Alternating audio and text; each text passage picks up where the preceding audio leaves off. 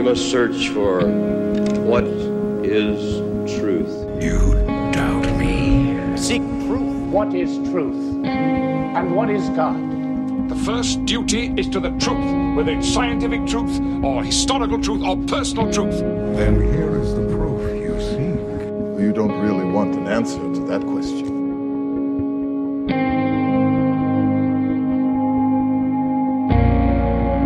Welcome to the Armchair Philosopher. I am your host, Sean DeRager. This is a lost episode, folks.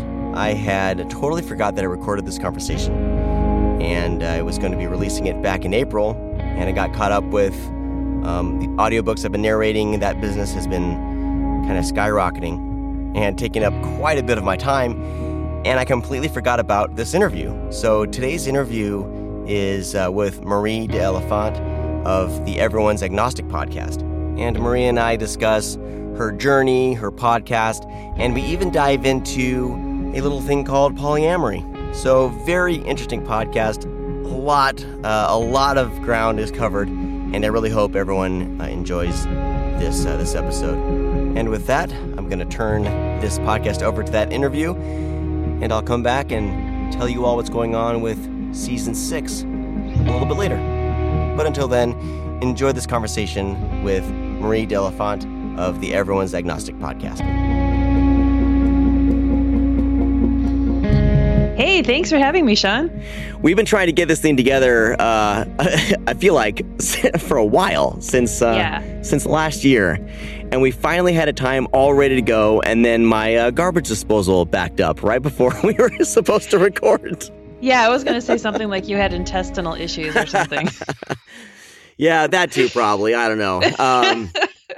It was ridiculous. So I have to fix. So it's like I'm doing the Drano. That's not working. And then I'm trying to it's not draining, and that didn't work. And then I had to take the, I had to be like I'm adulting right now, and I don't really like it, kind of thing.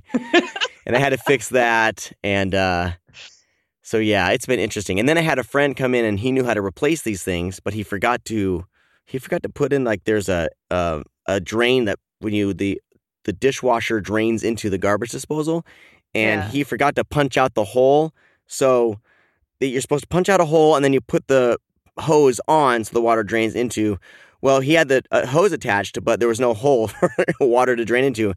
And I ran the dishwasher 2 nights ago, and it was a mess. Oh, no. Not cool. So it's ongoing. I think I had to take it all apart and actually do it myself. So you know what? Here's the thing. If you want something done, just fucking do it yourself.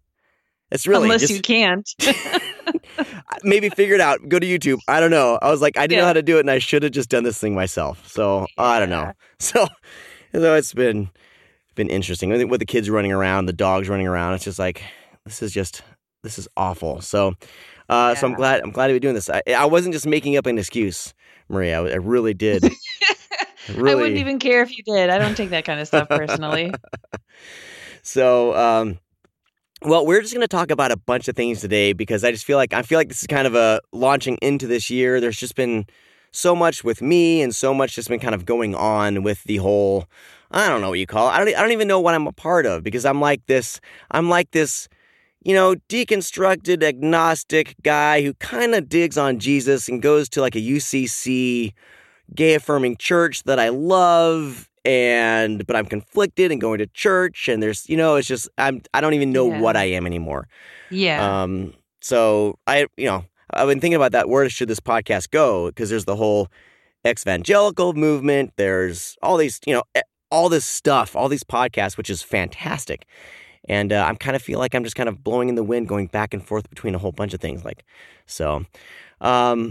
yeah, so I'm sure through this conversation I'll drop things about what I've been doing. But Marie, tell me a little bit about yourself and the Everyone's Agnostic podcast, because it's you and Cass Midgley. Yes, I think I'm pronouncing that correctly. And you guys have this podcast. Is this okay? So, is this like an evangelical podcast? Is this an atheist podcast? What's the general feel? An agnostic podcast? I don't know if there is a really good label for it because ultimately I'm not trying to make my listeners believe anything, nor Right. am I inviting only a particular kind of listener. And but basically, all of our conversations are about deconstructing faith. Mm-hmm. Many of the stories terminate in or result in somebody becoming something that they call agnostic Mm-hmm. or atheist, or I don't know. They're just an I don't know, a none, and Right. not Right. applicable. So personally, I don't have a whole lot of investment in what to call it in terms of who is it for and who is it by. Yeah. But our conversations are definitely very clear and what do I want to say? Not pretty unapologetic Mm-hmm. about the seedy side of religion, of the the fundamentalist kind of religion that can really fuck with you and your Yeah. identity. So we're pretty unapologetic about deconstructing that. So that's the majority of our conversations, kind of working through what we've been through and then moving forward and talking about what now, like Mm-hmm. how do we recover from this, and how do we make a new life for ourselves, and how do we absorb the world around us now with that framework that has been removed that used to tell us everything about the world, and now it's gone. So now what do we do? So that's generally what our conversations are. And the show has been around for 4.5 years. Cass started it himself 4.5 years ago with his friend Bob Pondello, who was the resident always atheist on the show. And so he was kind of like a bit of a comic relief when, they'd be talking to people who had deconverted and they would be using a lot of that slang, a lot of that jargon Uh-huh. about the experiences in religion. And Bob would be like, wait. What the fuck is talking in tongues? And it would just be like this nice, like little comic relief, like, oh, isn't that adorable? He doesn't know what it is to speak in tongues, like, oh. And then like having Cass like try to explain it to him. Oh man. So Bob was on the show for 4 years, and then he ended up moving to Madison, Wisconsin, and so it wasn't really convenient anymore for him to be part of the show. But I've been a listener. I had been a listener for about 3 years now, and I'd been on the show as a guest in episode 108 and in episode 180, and I fucking love the show. Like I'm already bought into it, just as a listener and a part of the Facebook private community group. I really like being a part of that. And so when the opportunity kind of presented itself last fall for me kind of to aggressively talk to Cass about, hey, remember the part where like I'm super good at like organizing things and that you are not good at those things and that I can totally tell you're burning out. Remember that? Like you should probably let me help you. Awesome. And he's like, okay, well, let's talk at the retreat. And so there was a retreat in October and I got to meet him and I convinced him to let me help. And then it was not much longer after that where I was like, I also would like to be the co-host. And he's like, sure. So I've been co-hosting and managing the show since November of 2018. And it's got a very different life to it than it used to when Bob was on it, because I'm a very, very different person than Bob. And I bring a lot of different a very different narrative and experience of the world into the conversations, but I like it, and obviously I would because I'm me. And Cass seems to enjoy it, and so he's letting me be in charge, and that's fine. So there you go. So that's the long and the short of kind of how it came about. Awesome. Yeah, I mean that's great, and I feel like it's funny because when I first started this podcast, I had a co-host, and him and I were kind of going through the same kind of deconstruction or whatever around the same time. And then after a couple of years, he was like, yeah, I think I'm done. And so I've been kind of plugging along with this whenever I can. And, and I get the burnout thing. And because so a little bit to that, I've been feeling that burnout because I do a couple other shows. I do a horror movie podcast. And then I do a science fiction kind of on the side once a month or whenever I get a chance, a science fiction podcast just for fun. And And this year, I don't think I even really mentioned what I was doing last year before I wrapped up season 5. But I've started doing voiceover stuff more aggressively. I'm doing and more in like in the line of like audiobooks. So I've been narrating a whole bunch of audiobooks, and I have 3 published, and then 2 on the way, and then like 6 more lined up. Wow, so I have a friend who does that too. That's super cool. Yeah, and it's for me, it's been really great to kind of do that and explore that side of things, because I work at just a boring office job. So, so I've been doing that, and it's been hard to try to juggle that with those deadlines, the family, and then trying to book these shows. So I've been in this kind of cycle, and even with my co-hosts for the Screamcast, they're all busy too. So, it is what it is. But I really appreciate that. People seem to be pretty patient with podcasts like ours, and they'll bounce back. I'll always see the listeners kind of ramp up once I start going again. I'm like, okay, I didn't lose too many people. No, they have plenty of other things to distract them. Oh, they already love your show, then they're going to keep coming back whenever you release content.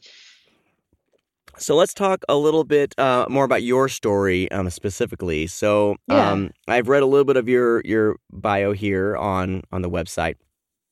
And so I wanted to kind of, if we can jump into a little bit of your story coming from, I'm assuming, Christianity, and then kind of what pushed you kind of to start questioning and then move outside of that, and kind of, I guess, where you kind of align right now, I guess we can. Yeah. So basically, you want me to share my testimony? Yeah, please. My anti-testimony? Murray, if you can just step up to the microphone and just share your testimony with us, and just to challenge all of us as we're just, Gross. I know, right? Gross. Triggered. I know. Yeah, I would be very happy to. Well, it's not very happy, but I'm pleased to share my experience to relate to others. So I grew up in Minnesota in the U.S. and had a family with 3 other siblings, and my parents are Christian, and they're the kind of Christian that, it's about their relationship with their God. There's an internal, metaphysical, emotional relationship that they have with their biblical God. So that's the kind of the context that I was coming from with our faith, and it was never like shoved down our throats at home. It was more like it was really the church that was doing it, and then like it was reinforced with the tradition at home. The praying for meals and stuff, all the religious holidays and that sort of thing. But outside of that, it wasn't as bad as some of the experiences I've heard from other people, where their parents were more invasive with religion and kind of in their face and preaching at their kids about stuff. So with perspective, I can be grateful for that, the absence of that. But anyway, so we went to a Lutheran church. We were Lutheran for a while. I got baptized as a baby, and my parents were kind of in this like, I don't know, they went to Lutheran churches, but then they also went to like this Catholic charismatic group. So it's like they were very like, there was like a dichotomy in them, like this like weird schism where they didn't really know what they were, I don't think.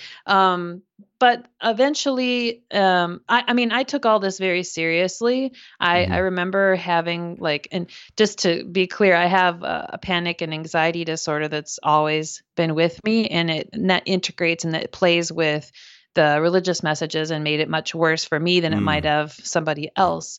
But I do remember misunderstanding the dogma or the instructions around like who goes to hell and why you go to hell. I thought that if I died without confessing specifically every sin that I had done, then I would go to hell. So every new sin, you're destined for hell. I felt that way too. I had that cloud hanging. Oh yeah. I mean, I was the kid that at every summer camp, almost every other night, I felt like I had to go go up and rededicate my life, you know? Yeah, no, totally. And that Yeah. that was a thing too. And that was more about like backsliding than like a literal like one sin fucking you up. Well, I would feel like one sin would I was already backsliding. I was like, oh no, you know, Oh. oh, I swore. Oh, I looked at a naked woman. Oh, you know, like all that stuff. Like I always felt like I was just never, ever good enough. And I always would just be like, yeah, I totally, I'm with you on there. Yeah, isn't that the worst? That's just like the more and more I can see it objectively as an adult and can consider other ways of being instructed about morality on the earth. I get angrier and angrier that, and I have that much more compassion towards myself and the stuff that I'm working through in terms of like despite releasing God, you know, more than 10 years ago, that doesn't release any of those underlying messages that, like, you know, about the not being good enough. That still sticks to me and is reinforced in more general terms by culture. So there's always that to deal with. But I just remember feeling really anxious and like trying to go to sleep and trying not to sin. But then I would just like think of a swear word. And I would just be like, fuck. Oh, fuck. I mean, Jesus. I mean, fuck. I mean, fuck. And like, if you really believe that and you're a child and you think you're going to go to hell, like that's terrible. It was a terrible feeling. And when I think back to that memory, I'm just so upset that I would have been put in a position where that misunderstanding could have even happened. Like I should have not been told anything even near to the idea of that if I do something bad, I would go to hell. That message in and of itself is abusive and horrible. So that's all to say that I took what I was taught very seriously. I respected the authority that it came from. I had questions and I had doubts, but I did not trust myself. I did not trust my ability to think critically. And so I never really leaned into me, into my intuition, into what I felt were really good reasons to doubt. And I always leaned back towards religion because of fear. Fear of being wrong, fear of hell, fear of God punishing me, and just in generally being reinforced by the sense that I couldn't trust myself and that I wasn't smart enough to figure this out, and that anything that I thought that did not align with what I was taught was the devil. Yeah. Because there's that part of it too, where you're not even allowed to have a thought without it either being coming from God or it coming from the devil. And so like, don't even get me started, but totally get me started on the bullshit that creates in your mind in terms of like what you have to live with after that of constantly doubting your own thoughts. And your mind isn't a safe place anymore for you to get to know yourself and to be mindful of what you're experiencing and how you're processing the world anymore. Now it's this landscape of shame. Yeah. Of I'm not doing this right. I'm thinking the wrong thing. And there's the worst thing you can do to someone is like shame them so much that they're not even safe in their own mind. Like that's the one place you should be safe in. That's the one place you can control until you're dead or whatever. And I'm very angry. I'm really, really angry about that kind of indoctrination where they taught me that I could not trust my own thoughts. Now, did you get that more from home or did you get that more from like the church? Yeah, me too. Yeah, I mean, church. my parents had a little bit of that, and they definitely as we've had conversations as they're kind of going through their own journey now and later on in life, they see a lot of that. But for me, I feel like a lot of that stuff was reinforced, I guess, by church or youth group camps and all that kind of stuff. It was it was like the whole thing, the whole bubble of that. And I don't think at least I don't think my parents knew what I was being right. To be honest, like I don't think I've told them about purity culture, like true love waits stuff that I was taught, and they were kind of disturbed by that. Like just recently I told them, like in the last 2 years. And I was surprised that they were mildly disturbed by that. I was like, but you you encouraged me going to this church. Like, did you not keep your eye on what I was being told and what I was bringing home? But I mean, to be fair, they had 4 kids, and my mom was a stay-at-home mom, and like they were just trying to get by. So I can be very compassionate towards that, and just to the fact that I grew up in the 80s and 90s, and I know things aren't great right now, but they've gotten a lot better in terms of general wokeness and also acceptance and support of mental illness and that sort of thing. So I think my parents might have seen something sooner if they had been a little bit more informed, but they weren't. And so that's okay. But so I continued being really involved with church and taking it very seriously and believing all of it. I was totally bought in. And I think I started having my first doubts when I was about 13, which makes me feel really good because I hear about a lot of people who don't doubt or deconvert or whatever until they're in their 40s or 50s. And I'm like, fuck, that's a long life. It's a lot of shit to unwind. Like, oh my lot. God. I don't know how they do it. Not to discourage them if you're listening. Like, you tell me how you're going to do it. You fucking show me. Find a good therapist. Especially if you're older. Because I was kind of the same way where I had a lot of questions, but they would get swept under the rug, and I would be like, oh, okay. But I still had that mindset of I'm still going to question. I still drink the Kool-Aid in a sense, but I was always questioning. And it made it so much easier when about 10 years ago or so, when I kind of just said, you know what, I think I'm done with this. I think there's another way for me to kind of things for me to explore and learn. And I think I'm kind of done with this fundamentalist Christianity side of things. But I mean, that was 10 years ago. But I'd always kind of been, a challenger, I guess you can say. So it felt it was a little easier. But yeah, a lot of people.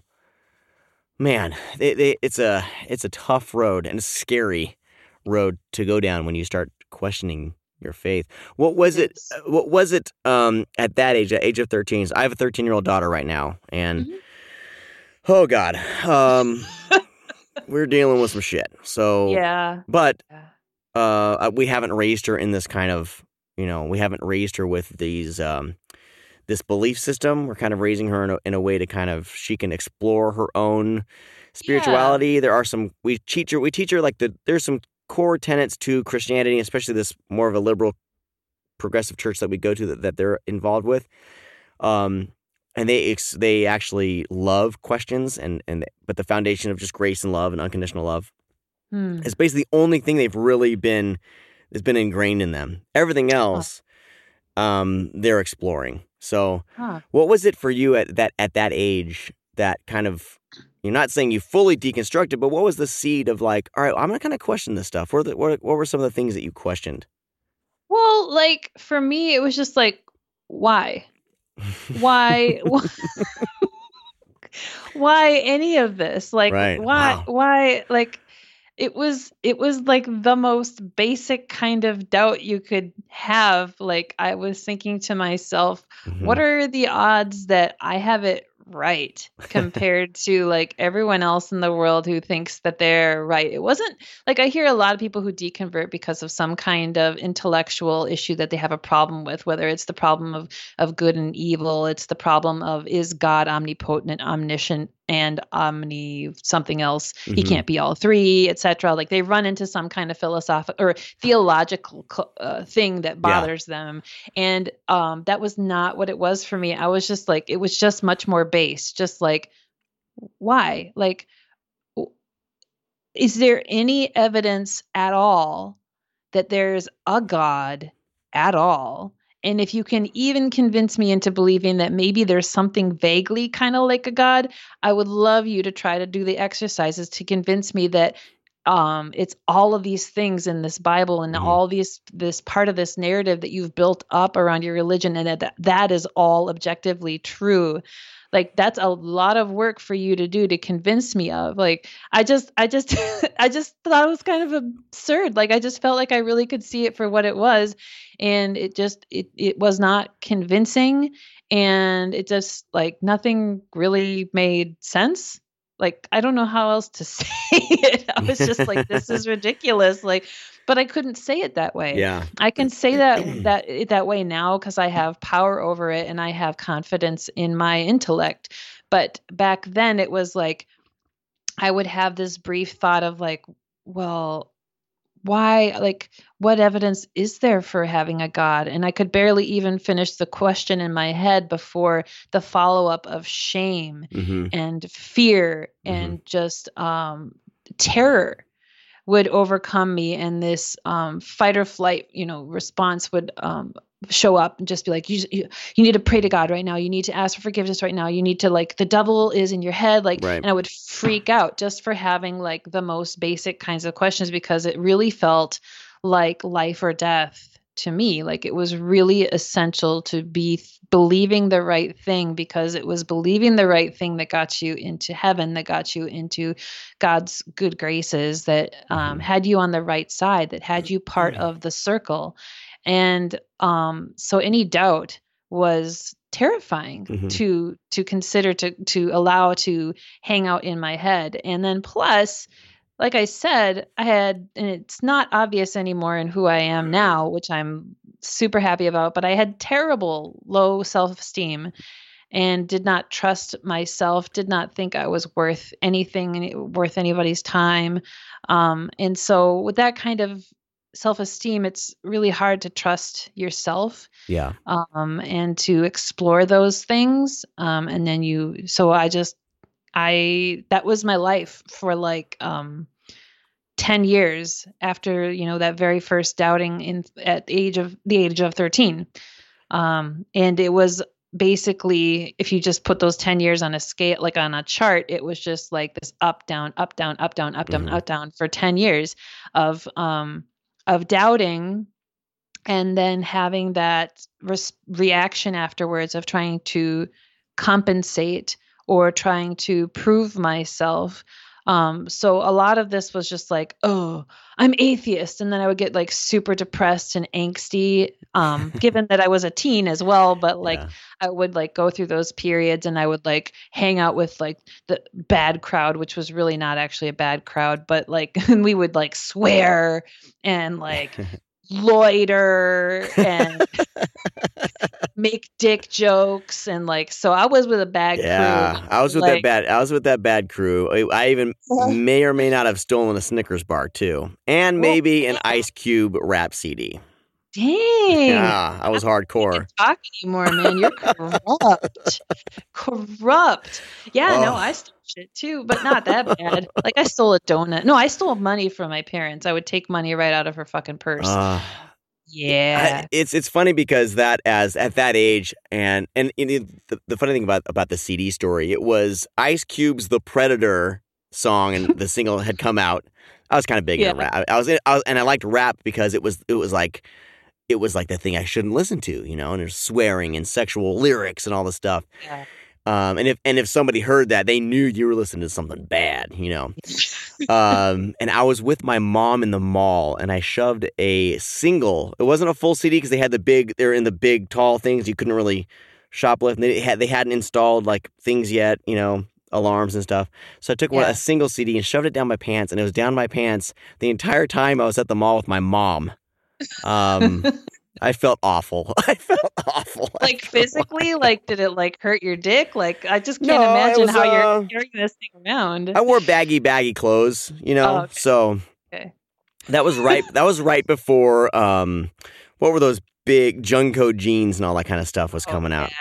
So the style was baggy. So, but see, that's the thing that I, like, the next week, I would see that CD sitting there, and I felt like God was just telling me how awful I was, and saying, you need to do something, and that turmoil over, kind of something that was triggered over because I was kind of held under this microscope of had to be such a good kid. And that was my kind of outlet to kind of, bust against that. Yeah. But man, that shame and that guilt on anything was just oppressing. And I finally kind of succumbed to it and kind of just gave into it. And all right, I'm going to be good, Yeah. Yeah. I mean, shame is effective. Fear is effective for changing behaviors, but not to the extent that you want. Like if you want long-term internal, like integrated change within a person, like that can't be done through fear and shame. So yes, these parents are getting the results that they want, in that you were laden with guilt. I was laden with guilt about masturbation. But in the end, now I'm a non-functional human being who is carrying all this shit with her and can't be her full human self. And so this fear and shame route is effective, but what's the word? Just traumatic. Yeah. It's not a long-term solution. Yeah. When did you start seeing kind of the toxic effects of the corporate nature of religion? I know you talk a little bit about a like missions trip and things like that you would go to. When did you start seeing kind of the more toxic nature of Christianity? I guess it would be, our context would be Christianity. Right. For me, it would be kind of seeing. I don't think I really saw toxic stuff until I kind of moved to Tulsa, Oklahoma, and there was, I was living in northern Iowa, moved to Tulsa, Oklahoma, and there was churches in every corner, Bible colleges and everything like that, and you kind of, I think being around that much Christianity, after a while, kind of, I started to, and I was always, like I said, I was always kind of aware and always kind of, I was like, I'm Christian, but I'm a cool Christian because I smoke. Right. I'll have a beer. I'm a cool Christian. I've got tattoos. Yeah. Yeah. All right. We were all in Christian hardcore bands, everything like that. And most of that group, we've all just deconstructed. It's crazy kind of when I bump into them. Half of them are atheists now. But yeah, we're cool Christians. We're not held down by religion. We have a relationship, Yeah. But I kind of started seeing different churches, different things that I kind of would rebel against. Again, here I am being, rebellious. What did you see through that mission trip and that around that time of your life? Because I believe that was after you graduated high school. Right. Yep. I became a missionary after I graduated high school in 2000. I think that, I haven't thought about this question, so I'm just going to pull my reaction out of my ass. But I think that I didn't start to really acknowledge the toxic nature of religion or church or Christianity or whatever we want to talk about until maybe, I don't know, 5 years ago. Yeah. Like I'd already deconverted. Like I when I deconverted, I always said, like, I don't have a problem with God. Like it's like, I just don't believe, like, I don't believe in it. I don't have a problem with religion, or I don't have a problem with the church, with Christianity, with God. I'm not angry at God. I just don't believe in any of it. It's nothing personal. You just have no evidence at all. That's all. So when I deconverted, it was not easy, right? But in a similar way, it felt like I was trying to make it more amicable than it probably should have been. And I think that, like, as soon as I left missions, I just jumped right into therapy, and I haven't stopped since. So it's taken many years. Like, I've talked about this before on the show, but like most of the work that I've had to do has been post deconversion. Because like we're talking about, there's a lot of work to be done in deconstructing what you were taught, especially if it continues to subconsciously, for a lack of a better term, inform your choices and to affect your reactions and to play itself out in your thought patterns. So like right when I came back from missions, that was the point when I started kind of deconverting over several years, like the first things that happened were that I got an eating disorder that was already just kind of at the surface and just kind of went full blown once I came back to the States and left career missions. So I mean, that started in 2003, and I didn't really get a handle on it until maybe, I don't know, 2013 or something. So 10 years of dealing with that, which in my narrative, I see it as, it was a coping mechanism. It was something I did to compensate for the lack of control that I felt in losing my religion, losing my framework of there being a God who was watching me, someone who I could talk to, someone who was taking care of me. Losing all of that was deeply difficult to manage. And I think that's a common experience for people who leave their faith or leave a level of faith.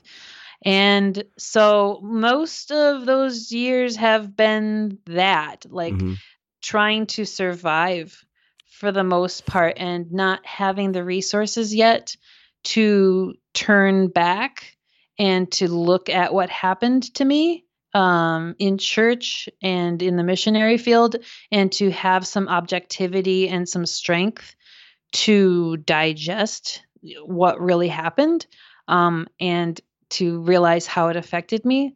So that's why I say that, like, in the last 5 years, I've gotten strong enough and have found myself enough that I've been able to finally look back and see the fuck-upedness of the religion that I was a part of and what kind of messages it told me and why that affects me now.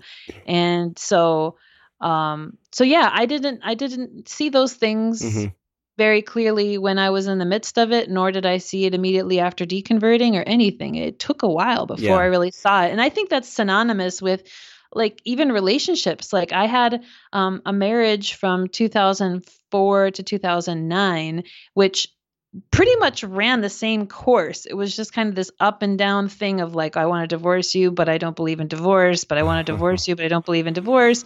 And then finally divorcing and forcing ourselves to feel really amicable about it because we felt like that was the most grown up thing to do. But then just like 2 or 3 years ago, I saw him again, and I had healed enough and become stronger that I was able to, like, see him for who he was. And that was incredibly disturbing. Like, and it was just really triggering to remember that was the relationship that I was in. And it was terrible. It was a really terrible relationship. And I couldn't see it at the time. I couldn't see it when we divorced. I couldn't see it for years and years after, even being in a new relationship. So I think maybe that's a natural or a possible way of that playing out, that you don't realize how hurt you were until much later on. I mean, I guess that's what I've been seeing. And I think I've been seeing it more because I think more and more people are actually talking about it. And that's a good thing because when I first started kind of, pulling the rug out from under myself, I felt like that's what I was doing, just doing this all myself. I had a lot of concerned people online and a lot of concerned phone calls from people. And of course, my wife's family thought I was going crazy. They still think that I'm going crazy. They think we've had some interesting times over the past couple weeks with them trying to wrap their head around me going to church and being me going to church, calling myself a Christian. I'm okay with calling myself a Christian again for the time being, but also being an ally of the LGBTQ community. And they're like, why do you care so much? Which that's been our battle lately. And you can't, if someone's made up their mind based on the Bible, you can't have a conversation with them about, because everyone's people and everyone deserves to be respected and left the hell alone. Because my morals aren't informed by your book that was written 2,000 years ago. But I think just kind of dealing with that over time, and I've come to realize, just dealing with this for 10 years, that this is just a new journey. And so many people just want you to get over it. Can you just quickly get over this? I mean, I know my wife wanted me to just get over it for a while. We had, and I've talked about this before, we had our rough period of time until she kind of started pulling that thread of deconstruct, not necessarily deconstruction in her case, but just kind of re-evaluating her thinking. And kind of realigning with keeping her core values intact, because she's never changed as a person. She's just more open to differing opinions and my opinions, and that has strengthened our marriage. But you just kind of see this happening over years and years and years, and I get triggered. I get triggered now by just stupid things, and everyone's just trying to get through it as quickly as they can. I see it through I see it through like the Facebook groups that I'm a part of. I'll see myself kind of doing that, like, oh, I'm so past that.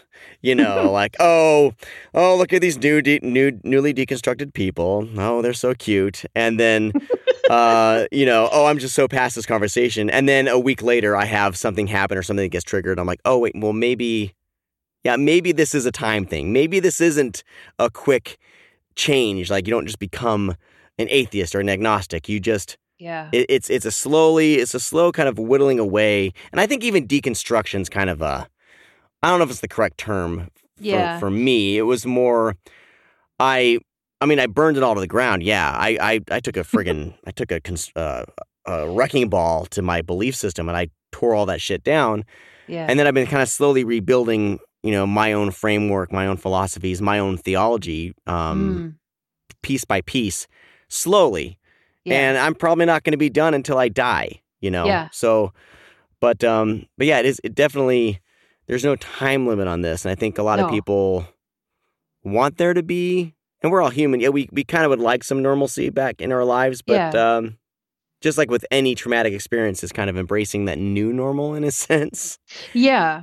And I mean, isn't that what life is? Mm-hmm. Like, I think that brings up for me what I see as a challenge for humanity, in that we are constantly looking for resolutions, answers, black and white, timelines, expectations, schedules.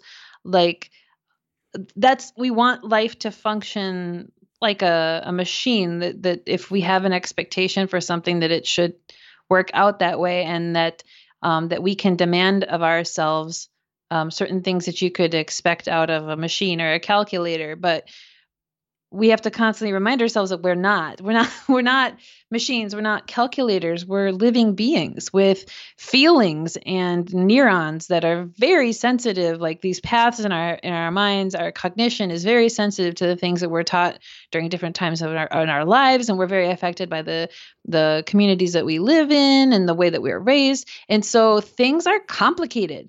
Yeah. Life is complicated. Our minds are complicated. This is all complicated, and anyone who says it's not, you're full of shit. Like, I have no problem saying that. And I think this is me at 13 years old yelling this right now. Like, stop giving me pat answers. Stop telling me that, I could just figure it out if I do this or if I do that. Stop it. Like, it's complicated and it's messy, and that's okay. Like, let's just be okay. And I think this kind of comes into some of the premise of our show, at least like the underlining philosophy under is that everyone's agnostic, in terms of like, we don't know. We don't know how this all works. We don't know how this is all going to end up. We don't really even know ourselves to an extent. Like, we're not in control here. Like, none of us knows what's going on. We're just apes who learned how to think and to speak hypothetically and think in the abstract, but we're still apes. We're still made out of all the things that the other animals are made of. And yes, we're animals. Like, nobody knows what's going on here. Like, and that's okay. Like, the sooner that we can move towards accepting the ambiguity and the oddness and the unexpectedness and the lack of control and the chaos of what the hell is happening, meaning existence of anything at all, like, the sooner you can work on just accepting that as truth. It might not be easy to accept it, but I find it easier to deal with life when I release expectations for how things are supposed to be. And I think that that can inform someone who is, whether they're on a path of deconstruction or however they want to label it, whether they're on that path, whether they're doubting, whether they're trying to recover from religious trauma. All of these paths are complicated and different, and there are no expectations because you're just an ape. And so let's just do our best. There is no God. There is no external source. There is no higher power that's setting expectations for how we should develop and grow and where we're supposed to reach, like some destination that we're supposed to reach. We're not supposed to be anything. We're just here. We're just here.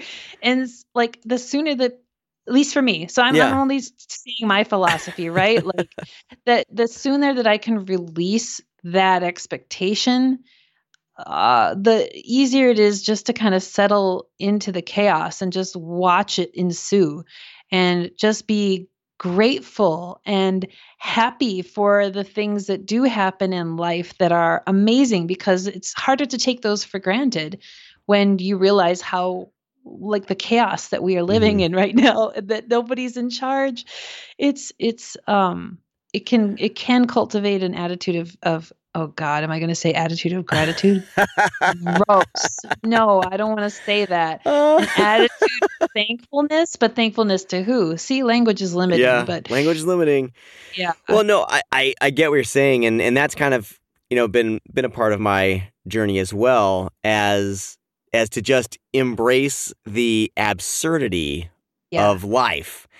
And once you can do that, and that's why I've never been able to fall into any specific categories. I've always had issues with becoming part of a group, or I've always kind of had just embraced the ebbs and flow. I don't know, of just kind of where my journey has taken me. And that's the thing, is whenever I laugh whenever I say, like, oh yeah, I consider myself a Christian right now, but it's like, I don't know how next week how I'm going to be feeling, but right now, like, I really do gravitate towards the portions of the Bible that are attributed to Jesus, and it's a very small portion of the Bible. But my whole understanding of the Bible has changed, and that was one of the first things to kind of once I understood how it was written, I was able to kind of see all the nuances of these ancient letters that Constantine decided to put into a book. So, but once you kind of understand that, you can embrace the absurdity of everything, because this is a book full of a bunch of ancient people's different ideas about things, and that's all it is. That's all any holy book is. And it's, for some reason, there's a part of humanity that wants to conform and what's the word? Congeal into something together, because they can't. I don't know. It makes life, I guess, easier to live when you know that there are some absolutes. There's absolute truth. But I don't know. Like, nothing is absolute. Not even scientists can say things are absolute. But people have such a hard time breaking out of that. And it's funny, my daughter and I watched The Matrix the other day, and I was like, man, this is a whole new level, because I haven't watched it since I haven't watched it in years, Yeah, so you're interpreting it I'm like, wow. I'm like, how did churches gleam onto that? Like, how did how this? It's all about breaking out of conformity. But there's things it can't be. Well, Neo's a Christ figure. I'm like, he's kind of not. I mean, not really. I mean, maybe, but in a progressive liberal Christian sense, I can see that. But it's just so funny, kind of seeing these things, like, and my daughter goes, and of course it's blowing her brain. She's like, "What if we are just in this thing?" And I'm like, "Exactly." We might be. Yeah, why not? That's awesome. And you know what? All this makes me think, like I hear like some amount of insecurity in what you're expressing in terms of like your identity. Like, am I a Christian or am I not? Like, how long am I going to be a Christian? Is that really a word I identify with? Like, and but that you're working on embracing the ebb and flow. And I like that so much because like I this all wraps around a larger concept, which I'm not sure what the word is yet, but what it makes me think of is when I started to open my mind about the spectrum of sexuality. Mm-hmm. Mm-hmm. Like when I was raised to be heterosexual, normative, Mm-hmm. and that everything else was an outlier, that it was evil or whatever. And Right. even then, even when I got past that and I was like, oh no, those things are fine too. Like I thought that you were gay, you were straight, and that was the end of the story. And then only like in the last 3 or 4 years or so, when trans rights and trans people Mm-hmm. have been getting more headlines, which probably started because of negative shit that happened Right. to them that people fought against. I will acknowledge that. Yeah. But getting them in the headlines for me opened up my mind, because then I had to contend with this. What is this trans thing? And so learning about trans things, open my minds to, oh, there's people who call themselves non-binary. There Mm-hmm. are people who are intersex. There are people who just prefer the word queer. There are people who are bisexual. There's people who are pansexual. Mm-hmm. And there's just this whole array out there. And so there's so many more labels that you can choose from. But even beyond that, sexuality shifts. Like you're saying, like maybe I'm a Christian today, but I don't know next week. So like sexuality is a spectrum. There are tendencies. There's like a standard deviation within your own sexuality of things that you may or may not be open to in a given day, in a given moment. But like even that ebbs and flows, and it is flexible and can change depending on who you're with, what is the environment that you're in. And so like to an extent, labels are helpful. Like if you're generally straight, it's probably going to make the most sense just to identify as straight. But ultimately, like those things are a little wibbly wobbly too. Like there's days where I'm like, man, I would jump Oscar Isaac's bones right now. Yeah, exactly. It's a good-looking man. Yeah, but then you probably identify as straight, I'm assuming, because of what you said. Yeah, very. Yeah. So like sexuality can be so what's the word I'm looking for? It can be so dynamic. I don't know the word you're looking for either, but I think so. Like the older I get too, and the more conversations my wife and I have, as we're raising children, that really helps these conversations. Yeah.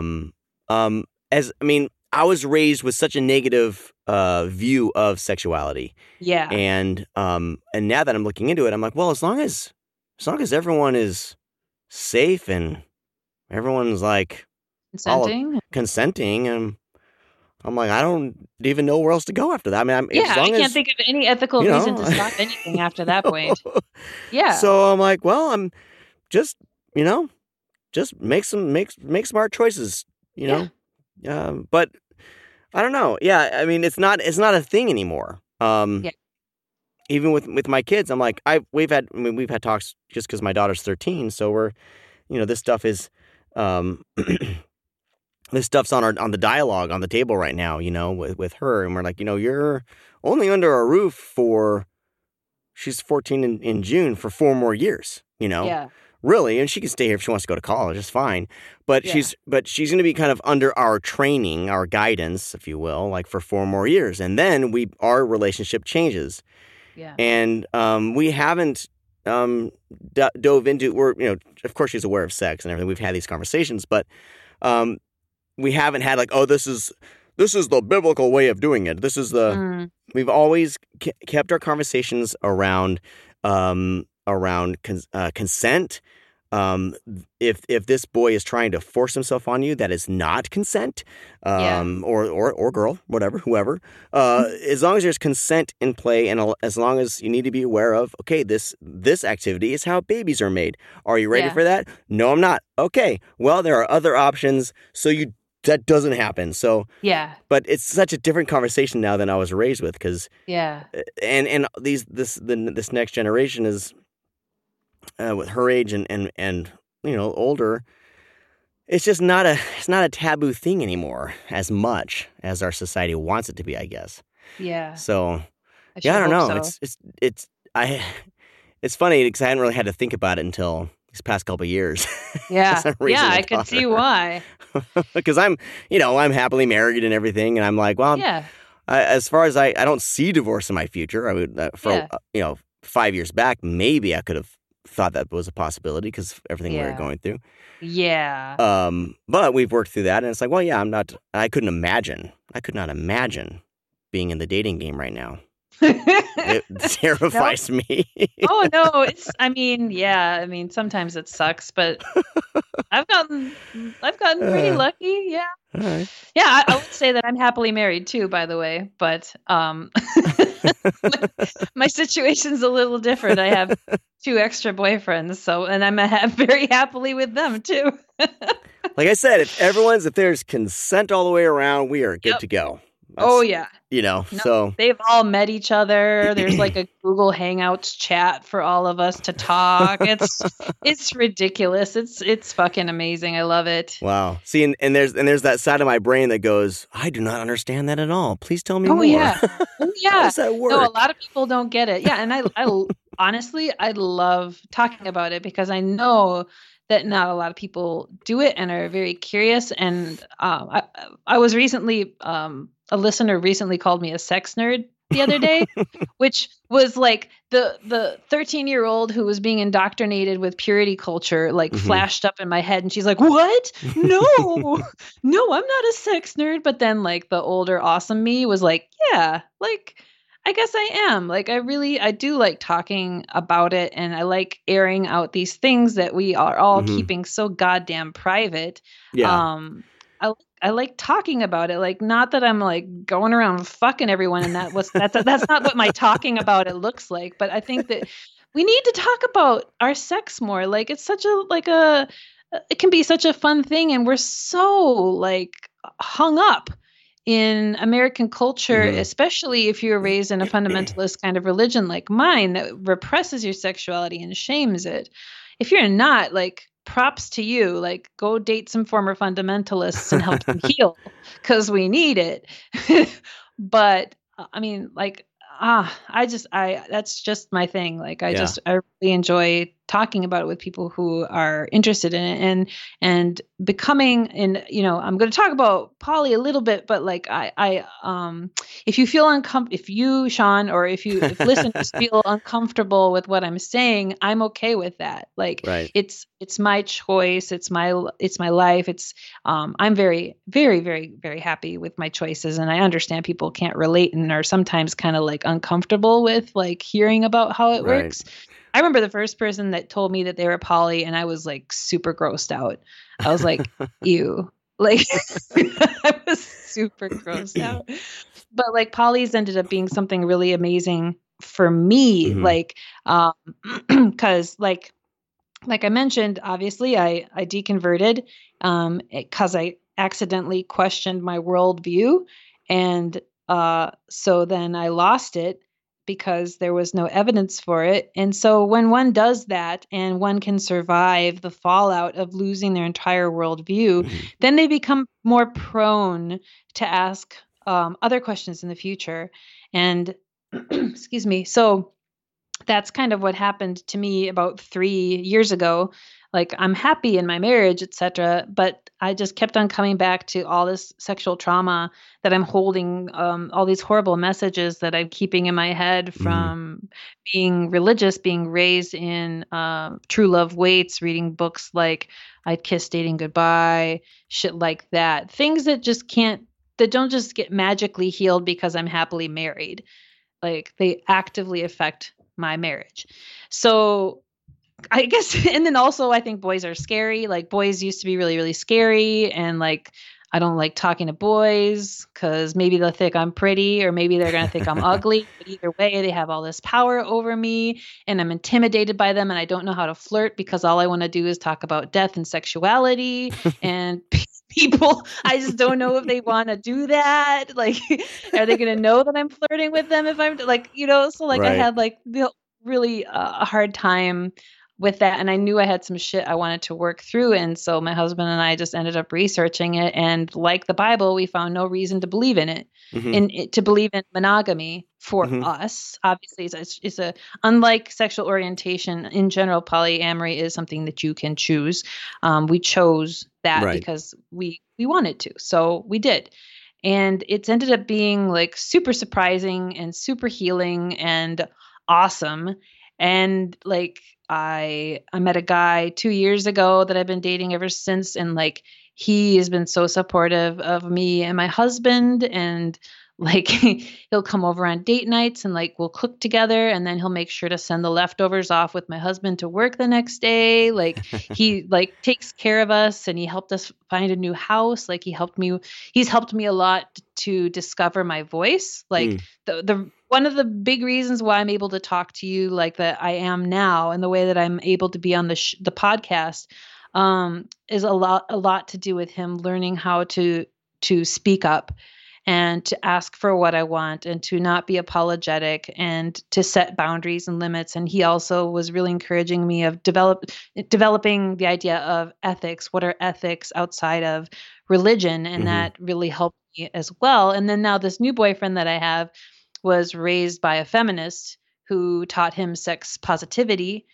So he is very comfortable with his sexuality. So obviously, like, that's been helpful for me to like unwrap some of that shit. And like, there's a lot of other great qualities about him that I love. Like, he's super into music, which music has been an issue for me since I left religion, because in my experience, given that I was a fundamentalist, most of the music that I listened to was Christian, because anything else is seen as secular, worldly, that kind of thing. And so all the music I would listen to would be that very emotive, sensationalist kind of music that was meant to make you feel an imaginary connection to somebody who loves you, and died for you.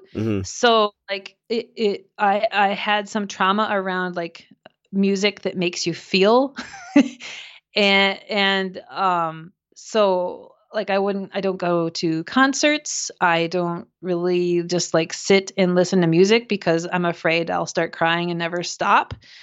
And so there's been some shit around that I've wanted to work on for a long time. And so this second boyfriend of mine is like, he super fucking loves music. And so like we went to a concert the other day together. Awesome. And it was mildly uncomfortable for me, but I had enough like self-talk built up in my head around music that like, I kept on telling myself, no, the good feelings that you get from music were appropriated by fundamentalist religion. Those good feelings that you felt, they were not actually Jesus. Right. They were the feelings of, this is beautiful music. And as a human, we are evolved in a way to love music, and we feel good inside because of it, not because of Jesus. And so anyway, this is all to say that like, these are things in my life that I've gotten to experience because of these relationships. And, I could go on about it forever. Yeah. It's just been great. Yeah. Well, it sounds like these are positives. These are people, that are in your close-knit circle in your life with your husband or your boyfriends. And it seems like everyone kind of has a different way of speaking into your life, being a part of your life, and influencing in a positive way, lifting you up. And that's why would that be a bad thing? I like, there's in this scenario, whether it doesn't work, wouldn't work for everyone, but we're all different. We're right. The humanity is just a rainbow of color. Yeah, exactly. And if it works for you, if it's speaking positivity into your life, and you are all better people because of it, I got nothing wrong with that. There's nothing wrong with that at all.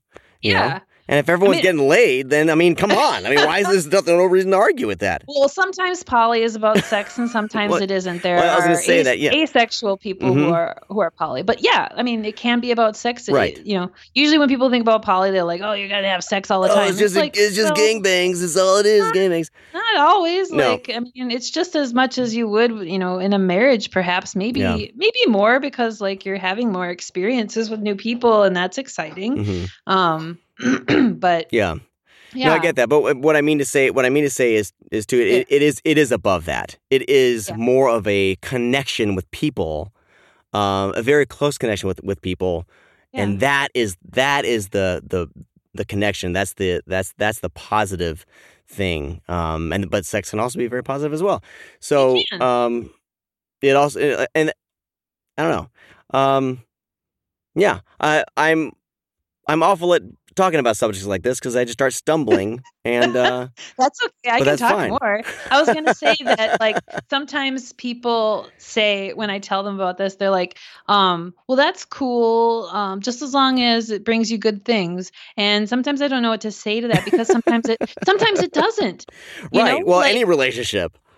You know, right? Like, am I supposed to divorce my husband because he's he's not constantly a positive force in my life? Like, okay, sure, I'm going to be very lonely, but that's fine. But like, the biggest thing that I don't tell people who I pick up on judging me is that there has been negative experiences in becoming polyamorous, but they are not polyamory's fault. They are monogamy-centric culture's fault. Like, when my husband started dating his girlfriend a year and a half ago, I went through fucking hell, because I was experiencing so much jealousy that I became really emotionally and physically estranged from my husband because I wasn't able to articulate it at the time. Like, it took me a lot of work. Like, I had to do a lot of therapy, and like write a lot to figure out what the fuck was going on in my head. But basically, like, you know, I had to deconstruct monogamy, up close and personal when it's not me receiving the benefits of it.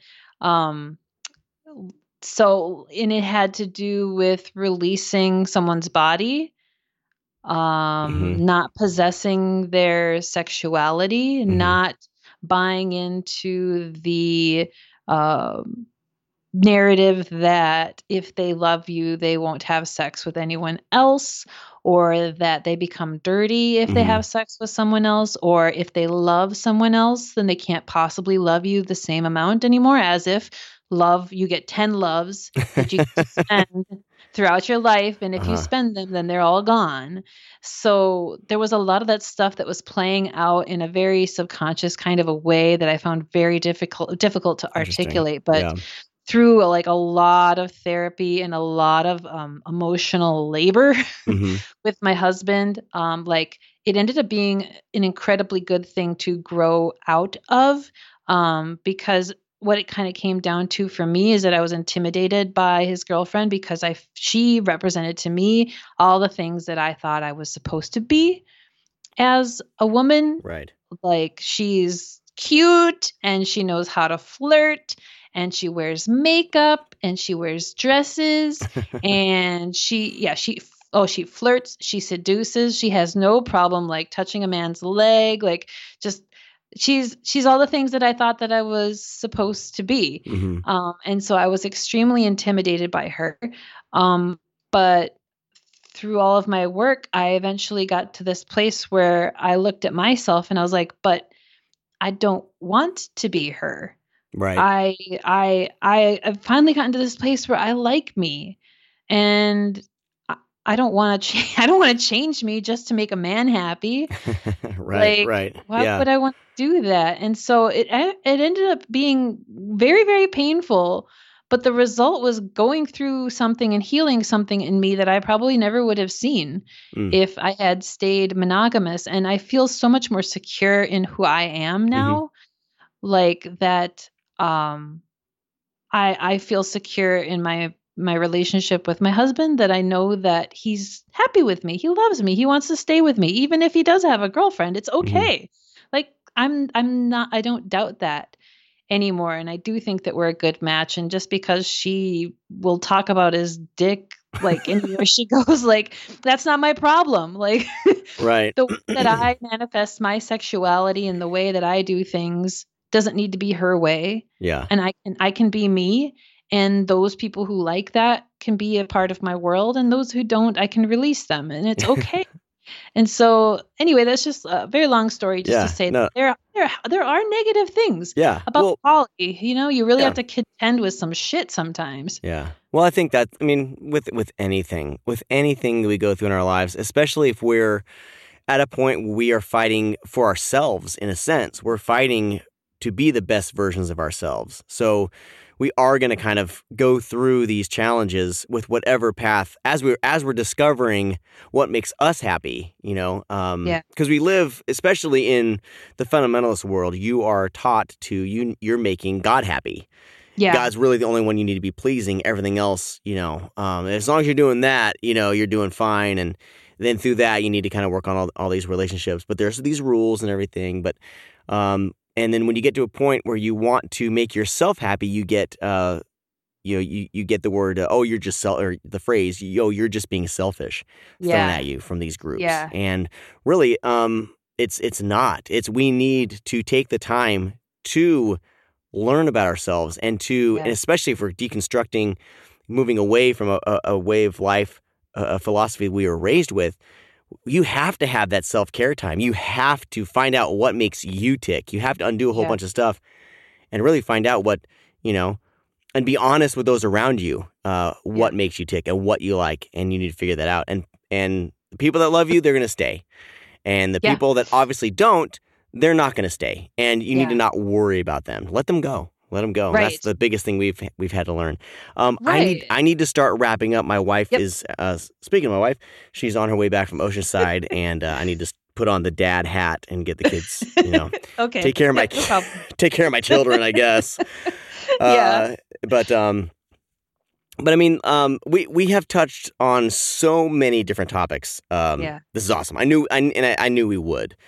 And I'm so glad we got to talk about being, I'm going to pronounce this wrong, polyamorous? Polyamorous? Yeah, that's totally right, yeah. Polyamorous. Because I've never had even though it was a short conversation about it, don't think I've ever had a conversation about that before. So that's fantastic. So any show that I can have and talk about something completely new, I love it. So good. I'm so excited. It was super fun to talk about. I love it. I would love to have you back. There's so many things we touched on, and as I'm kind of getting this year kind of thought out, I do, because I know that you are. I do want to kind of. I'm trying to kind of talk to people who are artistic and who are pursuing and who have used art and things like that to. Not necessarily, and I want to move away from the deconstruction aspect, kind of how people strengthen their own life philosophy through the arts and through the things that they do. They write or do videos, or, you know, I have friends in Hollywood and things like that. So I'm trying to get that wrapped together. So if anything comes up, I would love to have you back on for sure. Yeah, that'd be cool. You should look up my brother. He's a like a progressive Christian, and he does a lot of Christian art that's pretty edgy. His I don't know if we're recording anymore, but we are. Yeah. Well, I'll text it to you. I consent to share my name, but he did not consent to share his. Yes. Send that to me, and we'll see if it's a fit. But I do want to, you know, there's things I want to do, and like I said, we've touched on so many things. I think you're a wealth of knowledge with your life experiences. So definitely, anyone that's ever been on the show, I always want to extend that. Like they're, you know. We have become friends over this past hour. So you are stuck with me. I'm sorry. Oh no, not more friends. Oh no. What people that I can learn from and grow from and learn about different life experiences from? What are you talking about? Well, Marie, thank you so much for joining me on the first episode of the Armchair Philosopher 2019. This has been a fantastic conversation, and I look forward to more. So we'll definitely make that happen. Before we leave, I want to make sure you can tell the listeners where they can find you, where they can find the podcast, kind of any public work that you do in this arena. Just give you some time to let people know about that. Yes, so we are on most podcast platforms. You can find us, Everyone's Agnostic, and we have a website, everyone'sagnostic.com, that has more information about us. We are on all of the social media sites, such as Facebook, Instagram, and Twitter. And I'm trying to think of anything else to promote. We have a retreat coming up in October. We're going to rent out a cabin in the Smoky Mountains of Tennessee for the weekend. I think Luke King from Your Atheist Pastor is probably going to be going. He's another podcaster. Awesome. So it's a cool community. We've got an online Facebook group, a support group, and give it a listen. But if it conflicts with your time listening to Armchair Philosopher, put it to the back. I'm not putting out enough of these to have this conflict with anyone's time. So, and that's what's great. When Sean's busy, then you can come listen to us. Yes. Also listen to The Life After. What other podcasts are there? There's so many good podcasts out there. At least the Exvangelical podcast, of course. Yeah. Blake Chastain. I need to have Blake on the show. I need to have him on to ask him some tough questions about the whole Exvangelical thing. I'm going to be like, are you starting a cult? Are you starting another group? Blake, what do you think about that? I would definitely have some fun talking with him. That'd be cool. Sorry, I interrupted you. Anything else? Oh, nope, that's basically it. Yep, that's it. Okay.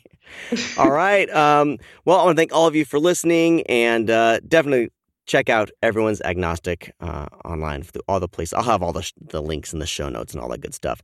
So, Marie D'Elefant, thank you so much for joining me today, and I hope to talk to you again very soon. Thanks, dude. Thanks, Sean. Thanks, everyone who listened and didn't get grossed out.